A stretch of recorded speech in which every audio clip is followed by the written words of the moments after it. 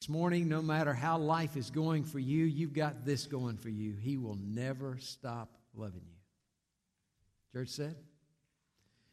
You have your Bibles, you open them please to the 12th chapter of Mark's Gospel. Mark 12. We're going to start reading in a few moments at verse 28. Mark 12.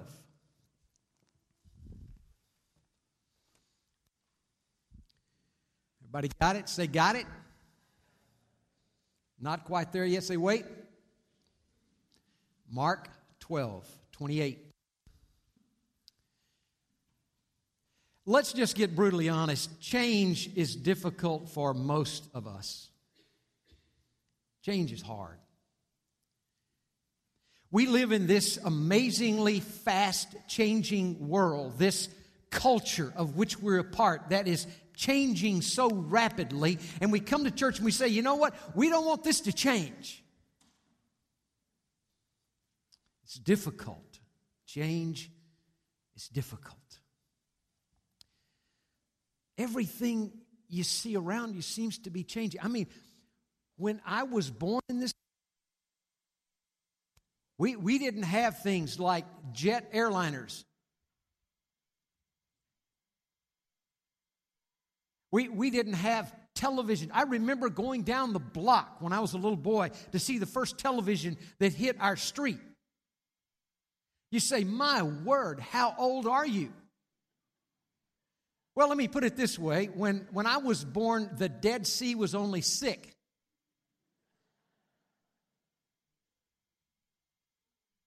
But everything around us seems to be changing.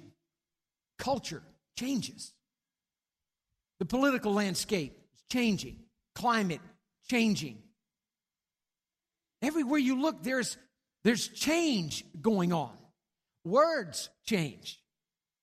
There are words that I can't use in the course of normal conversation that I used to be able to use because their meaning has changed so drastically. Let me give you an example. I remember when the word thongs referred to sandals. How many of you remember that? Yeah, I learned that the hard way, that word has changed. Someone asked me, he said, what are you taking with you to Florida? I said, man, I'm taking nothing but T-shirts, shorts, and thongs. And my teenage granddaughter almost had a heart attack. The thought of such a thing. Everywhere around us are changing. And the question that we have to deal with, how do we in this fast-changing culture stay relevant with the unchanging message of the gospel of Jesus Christ? Because while everything else may be changing, the gospel of Jesus does not change. This morning, we're going to remind ourselves of some truths that never change. In the midst of the change and the tumult that you might find yourself in your own life season, listen. This is something you can count on. This won't change. I might tell you that before we read it, I took a typing class when I was in the 8th grade, learned to type when I was in the 8th grade. One of the first things they did in typing class was to show you where you rest your fingers on the keyboard. Remember? A, S, D, F, J, K, L, semicolon. Remember, you know? And there's a term for what you call those keys. Those keys are called the what? The home keys. I remember taking a typing test late in the 8th grade, and I was just one key off. And I was typing fast and with great passion. And when I finished my typing test and looked down, it was gibberish. So one of the things I learned in the 8th grade was you need to check on occasion and make sure your fingers are on the home keys. At church, we're about to read the home keys for all of us who follow Jesus Christ. Because when it comes to faith, there are some things you need to check on occasion and make sure your life is on the home keys. Let me give you the context before we read it together. There's been this ongoing, escalating conflict between Jesus and the Jewish leaders. They are trying every way they can think of to bring accusation and discredit to this young Nazarene named Jesus.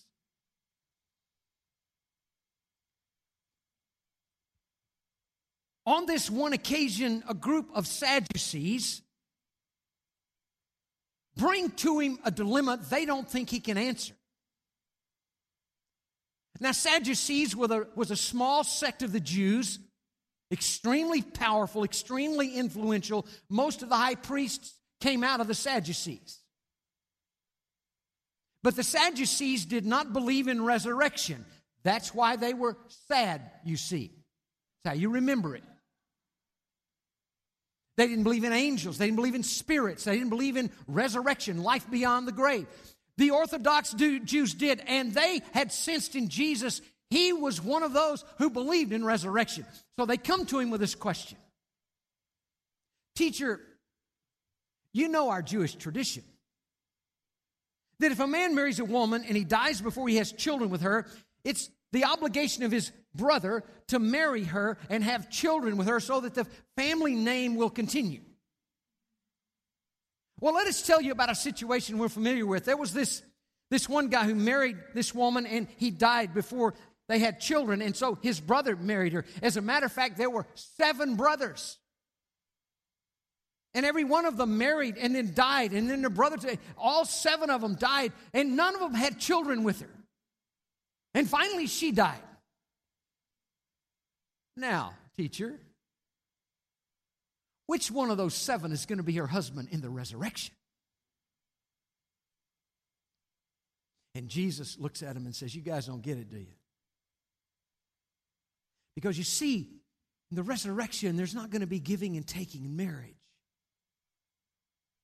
It's going to be like the angels in heaven. He said, but besides that, you Sadducees who don't believe in life beyond the grave, do you recall that when God spoke, he said, I am the God of Abraham, Isaac, and Jacob. He's the God of the living, not the dead. There was an onlooker standing there listening to this verbal gymnastic that these two were playing. He's impressed by Jesus' answer. And he's got a burning question in his heart that I hope has been on your heart at one time or another, maybe on your heart this morning. A question that wants to sit down and have an audience with God and say, God, it's not a question of obedience. I'll do what you tell me to do. I just want to know, what do you want me to do? You ever had that question with God? Here is, Lord, it's not about obedience. I just don't know. Should I take this job or should I not? Should I move to this city or should I not? Should I marry this woman or should I marry this man or not? I mean, it's not a matter of obedience. It's a matter of knowing, God, what do you want me to do? And that's the question burning in this guy. And he's listening as Jesus gives this answer, and he's impressed. And so he comes to Jesus and he says, I want to ask you something. Mark 12:28. One of the teachers of the law came and heard them debating, and noticing that Jesus had given them a good answer, he asked him, of all the commandments, which is most important? Lord, if I want to give myself to something, where should I focus my attention? I mean, Lord, I don't want to spend my life chasing after something and find out that I'm on the wrong track. I want you to tell me, which commandment should I give myself to? The most important one, answered Jesus, is this. And he's about to give what is known as the Shema. The Shema. Every faithful Jew, early morning, late afternoon, would quote the Shema. Every synagogue service would begin with the Shema. Today, 2013, you go to a synagogue service, they will start the service with the Shema. This is the Shema. Hear, O Israel, the Lord our God, the Lord is one. Love the Lord your God with all your heart, with all your soul, with all your mind, and with all your strength. And the second is this: love your neighbor as yourself. There is no commandment greater than these.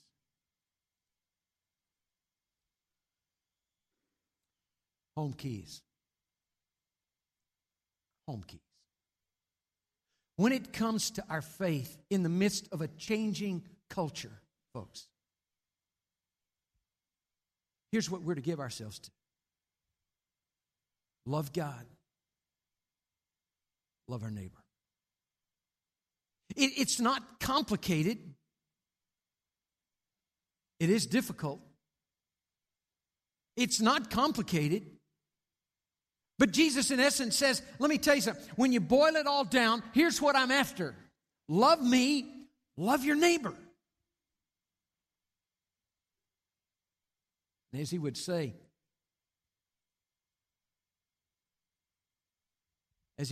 to another lawyer trying to justify himself, saying, who is my neighbor?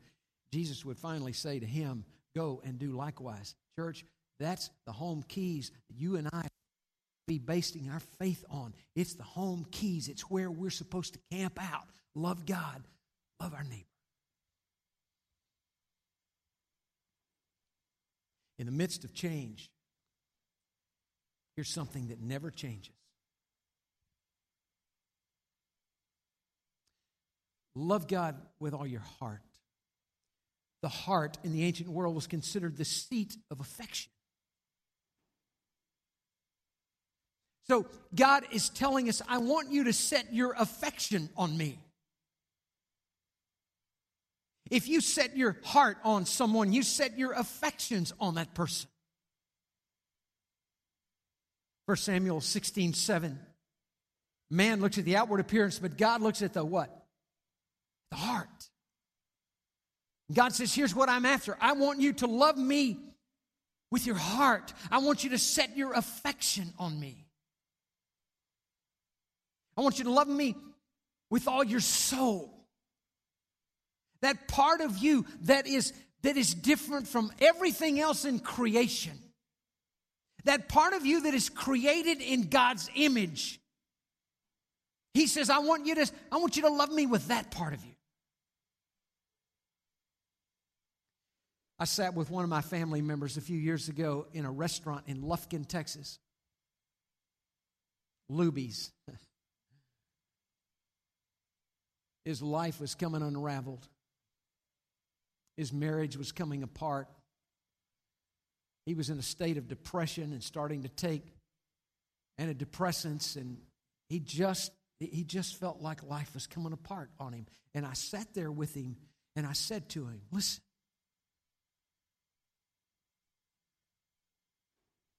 God, when He created you 3 dimensions as a human being. Physically, God created you physically. I said, you take good care of your physical body. You're very disciplined in the care and concern about your physical body. God created you an intellectual being. I said, here you are, you're on top of the world business-wise. You have business acumen that astonishes me as I watch you go about your business.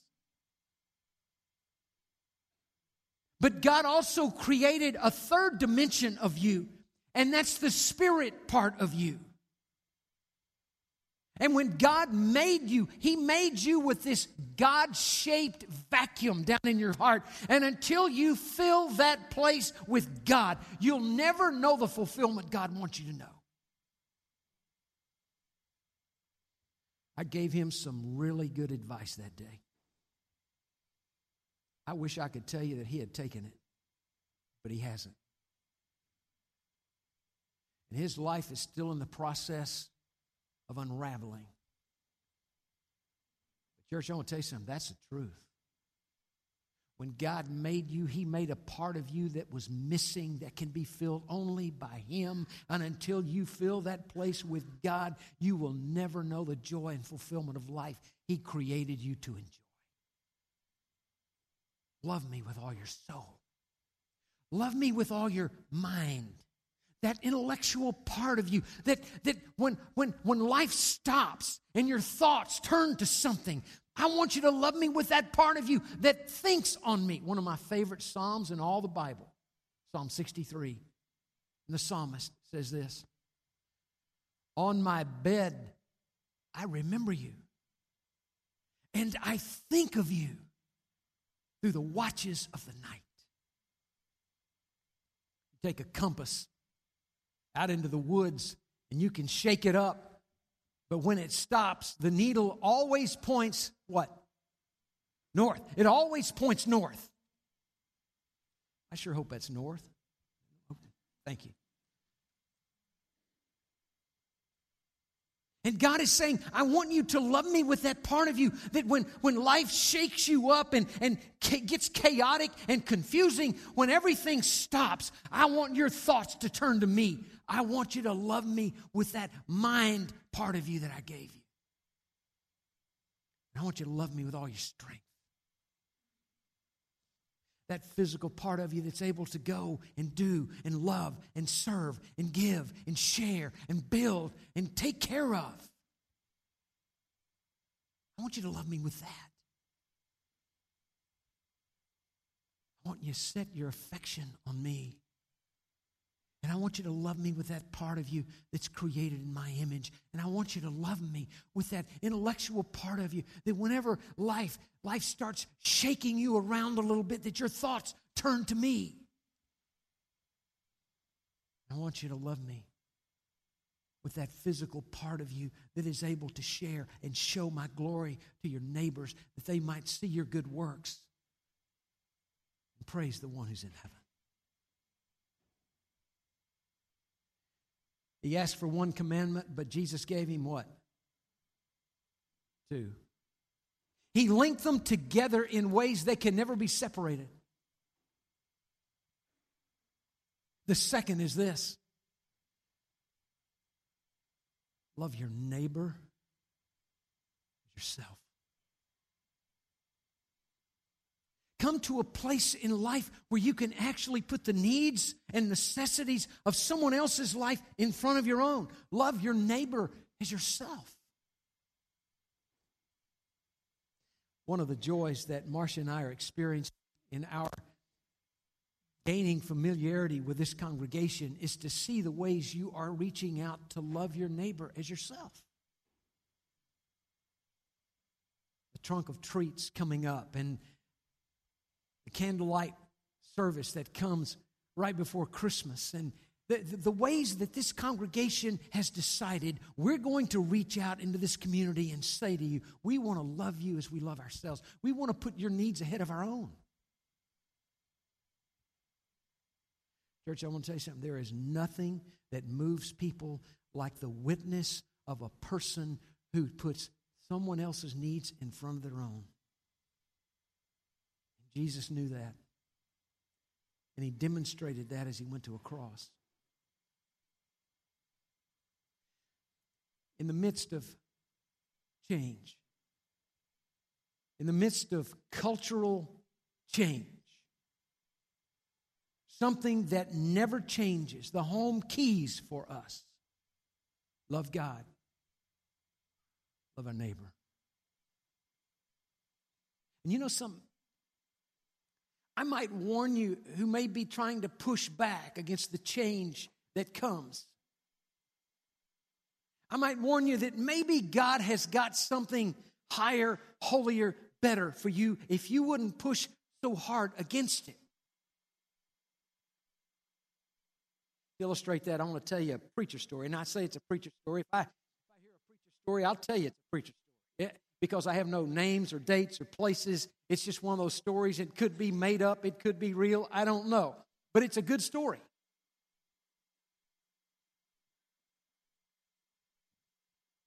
It involved a grandfather who gave to his little granddaughter, as she started growing up, a big long string of colorful pop beads. Ladies, do you remember pop beads? Remember pop beads? All kinds of different colors. You could change the lengths, change the colors, just pop them, unpop them, take some of them out, do whatever you want. She loved those pop beads. She loved them because it was a staple in her dressing up. Whenever she would dress up, she would always wear those pop beads. And she loved them because her granddad gave them to her, and she loved her granddad. On her 16th birthday, as the story goes, the granddad came to his granddaughter who'd had those pop beads all of her growing up years and who loved them. And he said to his granddaughter, I want you on your 16th birthday today, I want you to give those pop beads back to me. And she said, but why? I love my pop beads. He said, just trust me, but I want you to go get those pop beads and bring them to me. And reluctantly, she went back to her bedroom and she dug around in her jewelry box and she pulled out her string of pop beads. She came in, and by the time she gets back to her granddad, tears are welling up in her eyes, and she kind of holds out those pop beads to him, and he reaches out and takes them with one hand, and with the other hand, he lays in her palm the most beautiful strand of pearls you've ever seen. Pop beads for pearls. That's a pretty good exchange. Could it be that maybe God wants to exchange pop beads for pearls? Could it be that our resistance sometimes to change, we are resisting God's movement in our lives when He wants to exchange pop beads for pearls?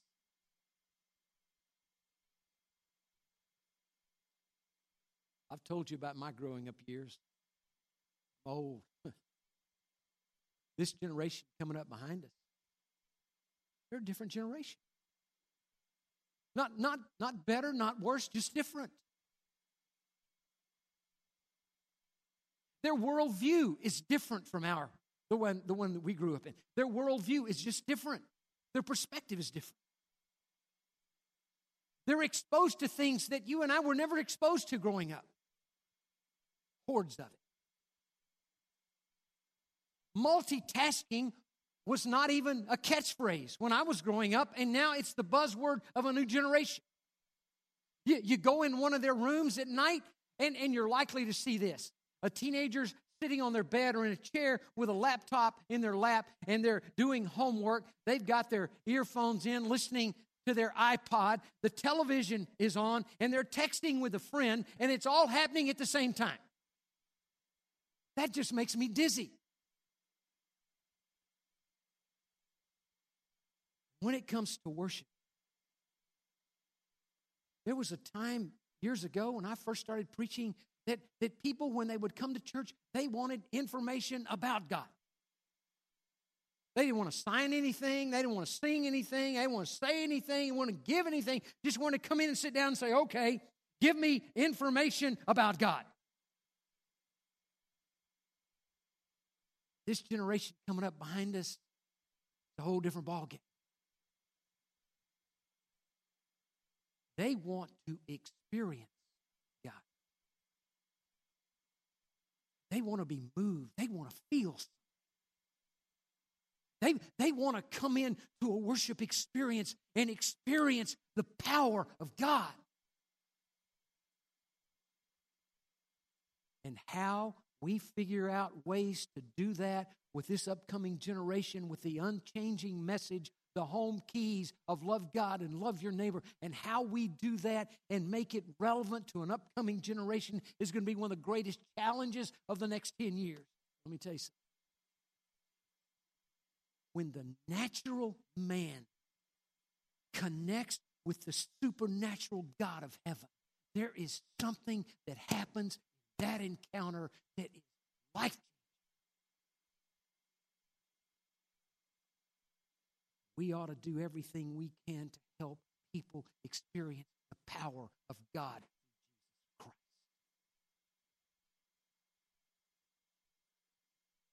Why is it so quiet in here? No amens, no what? Church, we live in a changing culture. We weren't born in the days of Little House on the Prairie. We were born in this time for this generation now. We better get relevant with the message that is unchanging, or we're going to miss a generation. That's a little scary. Thank you. Appreciate it, Wendell. It's a challenge that we must take up. Love God. Love our neighbor.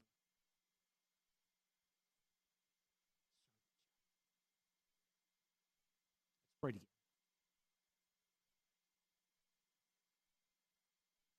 Our Father and our God, thank you for the reminder of where the home keys are. That when it comes to faith, when it comes to putting the full force of our lives down on something, it ought to be love you and love our neighbor. Lord, thank you for a Savior that embodied that as he walked this earth. Thank you for one who sacrificed his own rights, who sacrificed his own privileges to come and walk this earth as a human being and ultimately to die for the likes of us. God, may we love you with all of our heart, soul, mind, and strength. Would you empower us through your Spirit to love our neighbors, ourselves? Would you help us remember in the midst of a changing culture, we can be relevant with the message of Jesus because it is unchanging and it is relevant to every generation. Would you empower us, give us wisdom, direction, strength to follow your will? And I pray it in the powerful name of Jesus. The church says,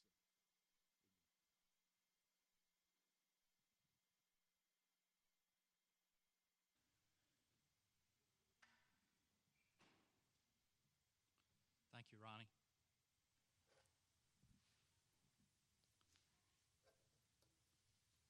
Before we close today, I'd like to read a couple of verses out of Philippians. Be anxious for nothing, but in everything, by prayer and supplication with thanksgiving, let your requests be made known to God. And the peace of God, which surpasses all